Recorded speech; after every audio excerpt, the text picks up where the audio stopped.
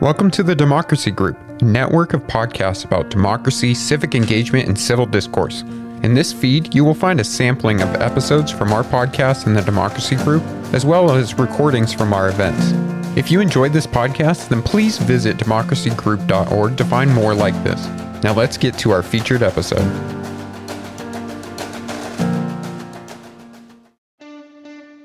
Big, bold ideas don't move quickly.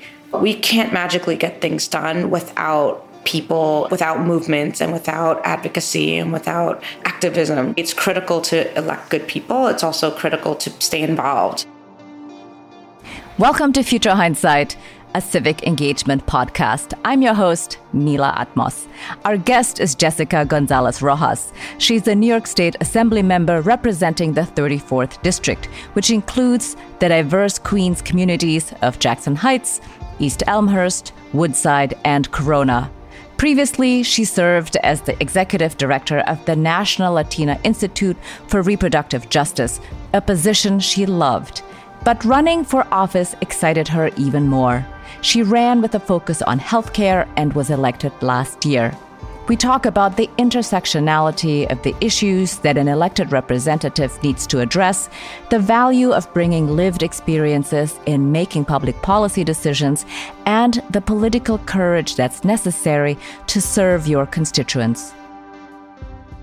I love advocacy, and I had spent the last 2 decades of my career in different movements. I worked on everything from disability justice to education to racial justice to immigration. And the last 13 years, I've been at the National Latina Institute for Reproductive Justice. We focused on building power and working in communities and doing organizing, advocacy, and consciousness shift. What I learned over the years of doing advocacy was that we'd have some really great champions in these state houses and in Washington, D.C., However, we also had really awful people, and we had people that would not listen to us, not welcome us into their office, not really hear the plight and the story of our communities. So over the years, I just experienced a gap in leadership and a gap of legislators that really listened to and heard from their community. And looking at my own district, where I've been active for over 20 years, and seeing a sweep of dynamic new leaders be brought in 2018. This is the neighborhood that elected Congresswoman Ocasio-Cortez. We elected a dreamer, Catalina Cruz, in my neighboring assembly district. It was this exciting moment. And we've had just a long legacy of very political white men who's represented districts that are 88% people of color. And all these years of advocacy, I've known that it actually is like people power that changes policy and legislation, but you do need champions in these positions. So after enough people asked me to run, I really thought about it, and I was really sad, and I still am, to have left my job at the National Latina Institute for Reproductive Health, but I consider myself an activist and an advocate in my new capacity. So I've just, moved desk, moved roles, moved offices, and I'm still here to do this very similar work, but just in a different capacity. Great. So let's talk about that. How are you serving in a different capacity? Like, how is this work different in serving the constituents of your district? Well, the big difference for me is that in this new capacity as a state legislator, I have to look at so many issues. And I've actually really loved that because I have a lens of intersectionality that I've been bringing to all these issues. So I've learned the most about criminal justice, and I've learned so much about housing and taxes and revenue and education. So it's been like jumping into the fire, right? And just really learning the issues very deeply and trying to be the best advocate I can. I think it's helpful to have that very intersectional analysis and to always think about the person most marginalized. So if the undocumented, Spanish-speaking immigrant Latina who's trans, right, and is struggling for work and access to healthcare, if that person is served by whatever policy I'm advocating for, then I've done my job. So I think the lens that I bring from my advocacy experience is really helpful as a legislator. It's very different because now I'm at the different decision-making tables, but I still have to do the same work. I still have to press other electeds. I have to press leadership in the state assembly. I have to work across the aisle. I have to work across houses. And again, convince all these people that these are the policies that are needed. So I think being an organizer is a good thing to bring into this role, but it's certainly different. And I would say the government is not as efficient as my experience in the nonprofit sector. I feel like government is very fast-paced and not well-organized, and I'm really trying to change that culture, at least to the ecosystem in my own office. So I think it actually is good and refreshing to have folks like me in these halls of power, because I think we can change the culture and dynamics that, unfortunately, we're really used to. You said that government is fast-paced. What do you mean by that? Because that sounds like not at all the way that we perceive it from the outside. It's fast-paced in terms of the session. The legislative session is January to early June. The first several months is really focused on the budget. April 1st, a budget is due. We have to vote on a budget by law. And then now that the budget's over, it is like a race to get as much legislation as we can get passed by June 10th, which is the last day of session. And it's fast-paced in my experience because every advocacy group wants to meet and wants to highlight their bills, and there's thousands of bills before us, and it's just a time crunch because the session ends, I think, in about 6 weeks. That is the fast-paced part. And that's just a legislative piece. As a assembly member, I also have to serve my constituents and address issues in the community. And one example is that we've just had a massive fire that displaced 400 residents of my neighborhood. And making sure I'm serving those and fighting for those residents is a huge priority for me. So you're juggling all these elements, and that's what feels very fast-paced. But legislation does move very slow, unfortunately. Okay, now I have a lot of questions that I did not prepare. But let's go first to the people that you are serving. Who are your constituents and why are you passionate about serving them? My district is the 34th Assembly District in Queens. Queens is the most diverse borough in the world. It is 88% people of color. It is 62% immigrant. It is nearly 60% Latinx. And when I say Latinx, I mean Peru, Colombia, Ecuador, Mexico, Dominican Republic. You have it all. We also have a 27% of our community that is Asian American or Asian Pacific Islander, but most largely South Asian. So we have people from Bangladesh, Tibet, Pakistan, India, Nepal. It's just so diverse. So there's nearly 200 languages spoken in my district. And that's why for me, it was really important to have someone that reflected in some capacity the diversity of the district, but certainly the values of the district. It's very immigrant heavy, and we need someone who's a strong advocate on immigrant rights. So for example, one of my biggest priorities out of this budget fight was getting an excluded workers fund, because we know, and I know my neighbors are those excluded workers who didn't get unemployment, they didn't get a stimulus check, they didn't get rent relief because of their status. And we were able to get $2.1 billion in a fund to help those families that are struggling and yet have been on the front lines, often risking their own life for others, but have been fully excluded because of their immigration status. I'm so proud to represent such a beautiful and diverse and eclectic district. That's awesome. So what is another piece of legislation that you are really excited about that can serve your community in a way that maybe the previous assembly member did not prioritize? One of the biggest things I ran on was healthcare. So as I mentioned, I came from the healthcare sector, largely focused on women's reproductive healthcare and reproductive healthcare for all people, because it's not just a women's issue. But in that work, I really saw the gaps in health coverage. We're under a capitalist insurance system that insurance companies make money off the backs of denying people health care. And so many people are unhealthy because of that. I work with people who have to choose between paying rent, feeding their family, or getting a mammogram. And those are choices nobody should have to make. So I am fighting hell for the New York Health Act. It's a universal single-payer plan for New York State. It would radically change the way health is experienced in the state. It would really take the power away from insurance companies and ensure that every single person, despite status and service, like abortion is covered, undocumented people are covered, everyone in New York State will be covered. And it's just so visionary and so exciting. And we could actually be a state that's leading while there's a federal push to fight for Medicare for all. So that's something I'm really excited about and really want to build momentum around and ultimately pass. Yeah. How do you approach legislating, and what have you learned about what works? I mean, I know you're relatively new to the state assembly, but what are the things that you have discovered really work in getting people to support a bill that you're passionate about and pass it? It's definitely critical to have a campaign behind any bill, especially these like really big transformative pieces of legislation that will radically change the way we, educate in the state or provide healthcare or provide housing.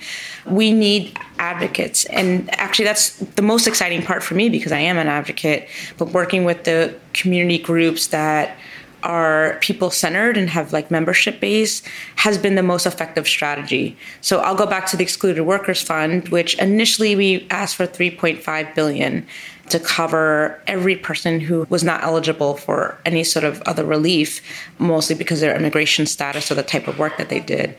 And it didn't just get done because there were some really good legislators who cared about it.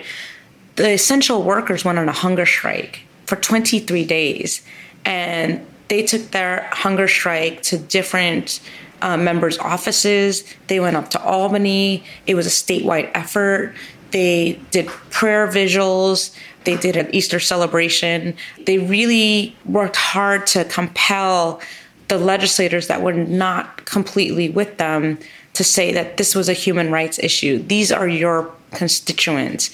There's excluded workers in every single district. And I heard legislators say, I don't have excluded workers. I live upstate. It's like, no, you do. Open your eyes. There are people who have been excluded from the mainstream economy who are doing the everyday work that have kept your city and your town and your neighborhood afloat, and they deserve equity. But it was those advocates, it was those impacted people that really drove that message home and was really able to shift hearts and minds to get us to a place where we were able to get that bill passed as part of the budget and ultimately keep most of the money that we were fighting for. We didn't get everything, but we got $2.1 billion out of the $3.5 ask, which is pretty significant for the state budget. It literally takes people power. And I say this both as an activist and as an advocate, but now as a legislator, I see it. I see how impactful these campaigns are behind moving legislation, and we can do it without it. So tell us why this is a human right and why we must include the people who are excluded because of their status. Because people who are excluded from the mainstream economy are still doing the work to keep a mainstream economy. If you think about the health workers even, there are so many immigrants who are health workers on visas and may not have been able to get any assistance, and again, are on the front line. There's those that are in the underground economy, but doing the work to keep the city alive. One group of workers I connected directly with were the folks who were cleaning the MTA overnight. So if you remember, the MTA was shut down for a period of several hours. It was 1 a.m. to 5 a.m. And now it's, I think, 2 a.m. to 4 a.m. for a period of cleaning, in light of COVID. And those workers, the people who would clean the trains so that we won't be infected, were undocumented and excluded. And quite frankly, were abused and exploited. And I heard directly from those workers who were not paid what they should have been paid, who weren't given bathroom breaks, who weren't given equipment, PPE, and weren't given the proper cleaning supplies. So they had to bring their own cleaning supplies because they were given a bucket of dirty water to clean the trains, and they just couldn't do that. It wasn't functional. It didn't work. And those people were subcontracted, right? So that there was less responsibility to provide all the labor laws that they should have been covered by despite their status. And those people were not eligible for many forms of relief that other U.S. citizen or green card holders were able to get. So we're still operating in a very exploitative system that ignored those folks and left those folks behind, despite the fact that they were literally saving our life. Before we continue our conversation, I want to thank 912, a new podcast series from Amazon Music and Pineapple Street Studios. It tells the stories of characters whose lives would never be the same after September 11th. That day, 60 amateur sailors were at sea, filming a reality show on an 18th century replica ship. They were weeks from land and the nearest TV or radio. That morning, a single message was conveyed through their one satellite phone. 4 planes hijacked, 2 towers down, the Pentagon attacked, thousands dead. And that was it. Not a single other piece of information for weeks. What was it like to experience 9/11 in isolation? And how would they make sense of the radically different world they returned to? This is just one of the stories in 912. Through them, we begin to realize that there are new lessons to be learned, and that we might just have enough distance now from 9/11 to make sense of some things we couldn't understand before. What I love about this show is that it is unexpectedly philosophical. I took stock about how much our lives have changed since then, and in this pandemic time, revisiting 9/11 feels like an opportunity to renew our faith in humanity. Follow 912 wherever you get your podcasts, or you can binge all 7 episodes right now on Amazon Music or with Wondery Plus. Want a new podcast to look forward to each week? One that's entertaining, informative, and packed with actionable content? Come on, of course you do. Each episode of The Jordan Harbinger Show is a conversation with a different, fascinating guest. There's an episode for everyone, no matter what you're into. In one episode, he tells the story of a cinematographer who discovered a lost city in the jungle and made one of the most important archaeological finds of the century.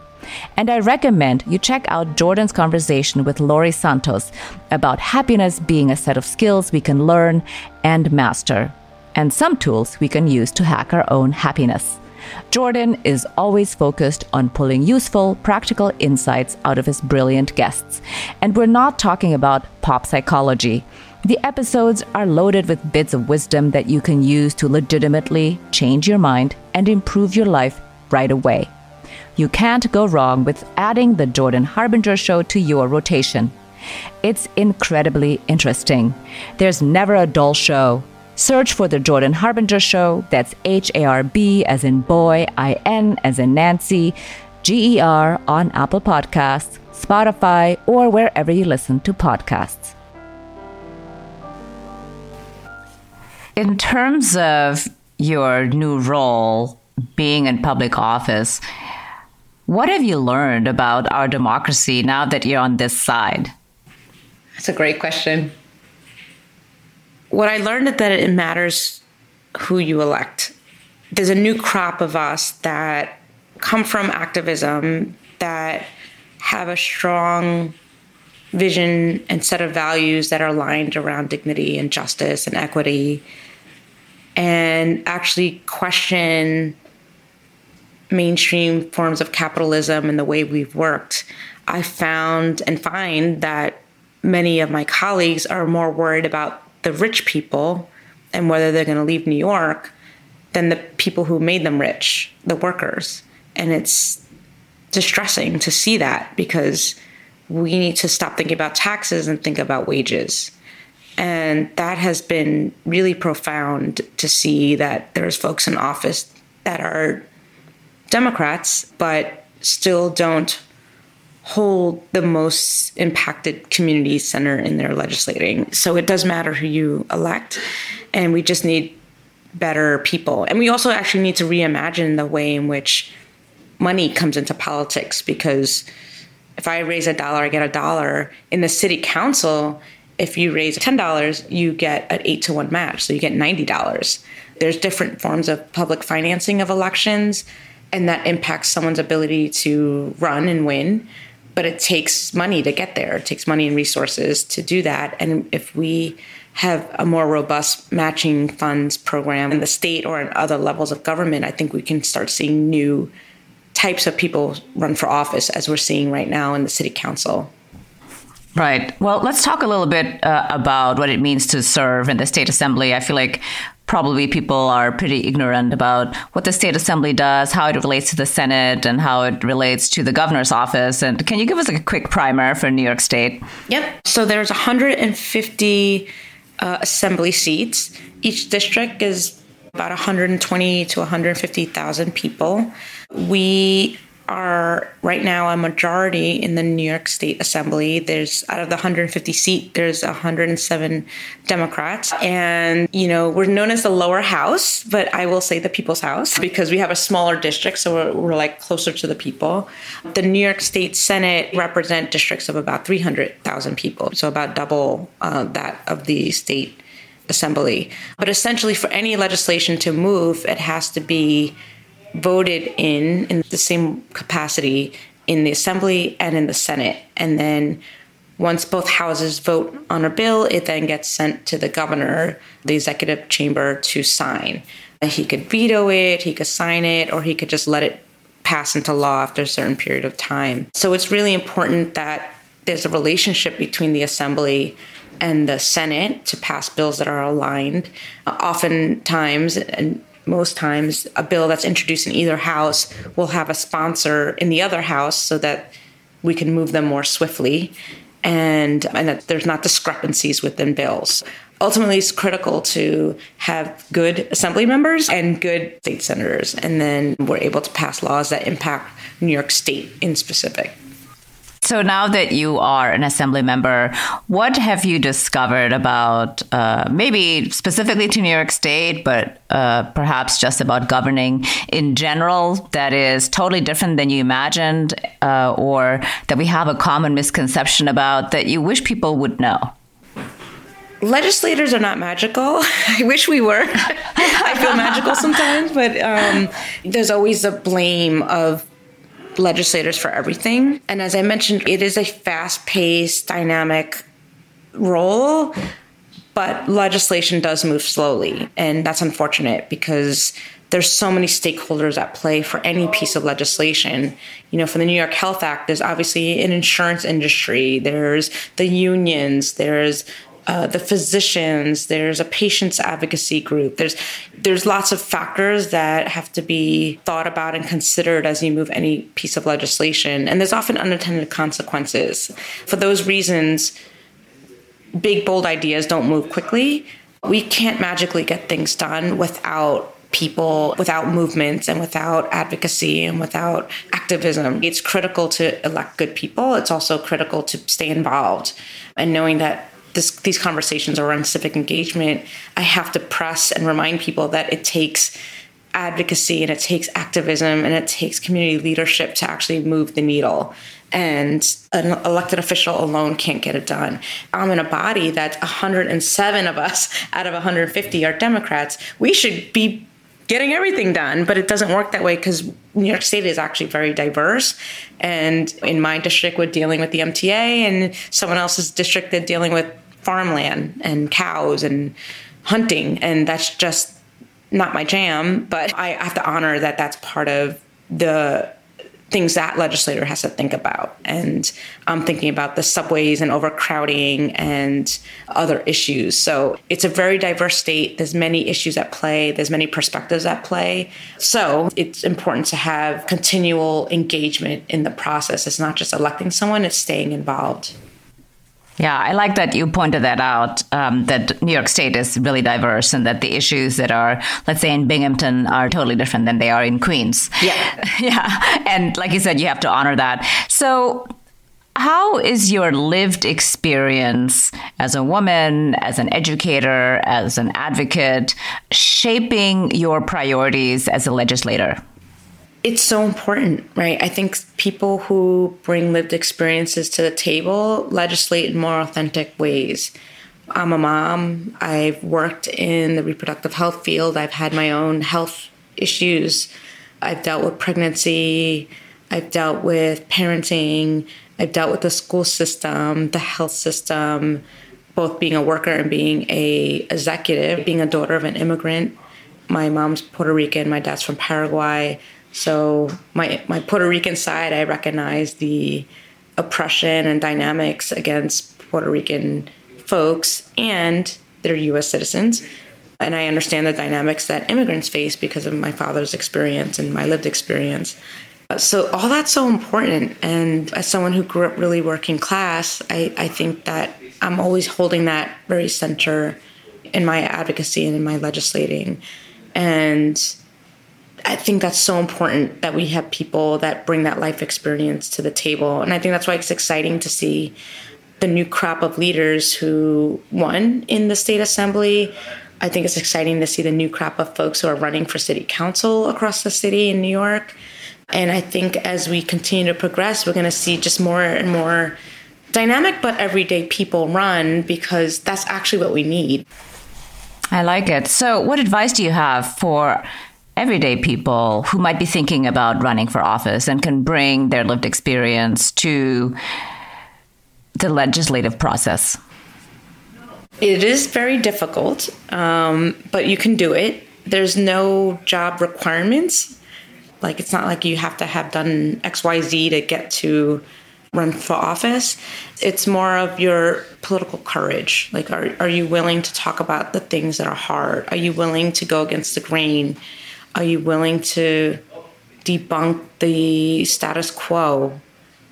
It is really hard. And as a woman and a woman of color, my experience running has been like, you don't belong, you're not good enough. Like, other people are more deserving of this role and this position because of XYZ that they did in the community. And that's not okay. And I had to confront and face those voices and continue to push beyond them. So you do need like fortitude and sense of resilience to move forward, but we can do it, right? I did it. I'm a proof of that. And there's so many of us that ran that are newcomers to the game, but they have really been bold legislators because they just bring a realness and an authenticity to the position. So how did you confront those voices, those naysayers? My partner put a sticker on my computer one day when I was sort of upset about terrible things that somebody said about me. And it said, winners focus on winning and losers focus on winners. And it was a reminder that sometimes when you are getting attacked, it's because people see you as a threat. So I hold that advice because it really helped continue to keep me focused on my goal of winning and my goal of representing a community that deserves the representation that I bring to the table, and to not focus on the noise around me, and that they were focusing on me because they saw that I was getting momentum and leading, and it hurt them and it served me. And just holding that vision and eye on the prize was really important. So that's something I share with lots of other candidates who are running and that are feeling demoralized because they're getting attacked. And I said, you know what? I think it's good. And it's hard and it sucks, but it's good because that means that you're a threat. Because if you weren't getting attacked, it means that no one was paying attention to you. They're trying to take you down, but you hold your head up high, you lead with integrity and dignity, and just focus on winning the race and the task at hand. And, you know, you'll feel good that you ran with integrity. So even if you lose with dignity. Yeah, that's awesome. Very, very hopeful and productive. So as an everyday citizen, what are 2 things I could be doing to help promote and support courageous candidates like you who are willing to go against the grain and really are willing to stand up for their constituents and advocate for them and their needs? So to win, it takes so much. It takes tons of volunteers. It takes money. It takes support, both emotional and physical support. So I really encourage folks to look at the races that are ahead. There's some self-education. I think our school system needs to do a better job of thinking about civic engagement as really center and critical in curriculum. I've been called Congresswoman, I've been called all sorts of things, but it's important to say, no, I'm an assembly member and that this is the role of the assembly and this is what kind of laws we pass and this is who it impacts. So the education is important, but once you have the education and there's races happening, it's really important to look at candidates and learn about them and then get behind them, get involved, knock on doors safely. Right now, a lot of things are outdoors instead of in apartment buildings, but be willing to stand out in the street and hand out flyers and talk about candidates. Be willing to give some money. Every bit of money helps, even for those that don't have matching funds. Like, it still makes a difference. Small dollar donations are really meaningful if you don't have the resources. And talk to neighbors and family members and community members about the election. And one thing as an immigrant rights activist and advocate, I always say every single person has a job. So many of my volunteers were not documented, but every single one of them had a role. And even if they couldn't vote, they can make phone calls, they can knock on doors, they can go out in the street, they could just tell their neighbors and loved ones to come out for me. So civic engagement has no borders, and we need everyone to get involved. Good advice. Here's my last question. Looking into the future, what makes you hopeful?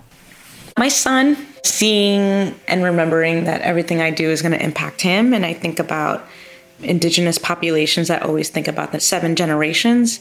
I sit on the Environmental Conservation Committee, so the policies that come before my committee are going to help the next 7 generations of New Yorkers be able to live in a healthy environment and breathe clean air and drink clean water. And it's our responsibility right now to do that. I hold my son and our children center in my work, and I feel hopeful that there will be the next generations of leaders that will continue the fight. And seeing, again, the new crop of folks who are raising their hand to run for office, that see, that experience that, have been on the front lines of those movements, are really going to create the change that we need. So I'm excited about new leadership and young people who are going to really get us there. Yes, I agree. That is very exciting. Thank you very much for being on Future Hindsight, and thank you for your service to your constituents. Thank you. This was fun. After a season of pounding the pavement on the importance of local and state elections, it's really special to be able to interview an actual state assembly member. It's all the more impressive that Jessica González-Rojas is so dedicated to serving her constituents, whether that's the undocumented working to clean the subways, or most recently, the victims of the massive flooding after Hurricane Ida. I also appreciate her reminder that elected representatives are not magical and that citizens need to be involved as well. Our civic engagement is critical in passing legislation that affects us all. And finally, I like how she talks about her lived experience being impactful in her work as a legislator.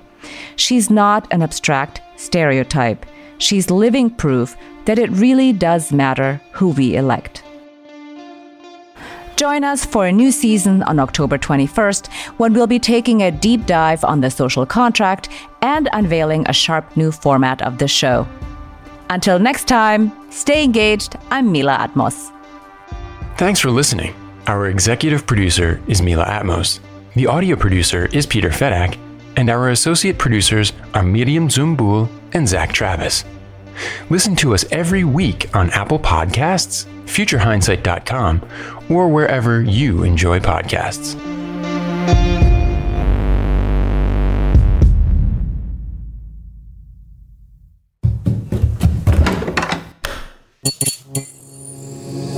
This podcast is part of the Democracy Group. Thank you for listening to this episode from the Democracy Group.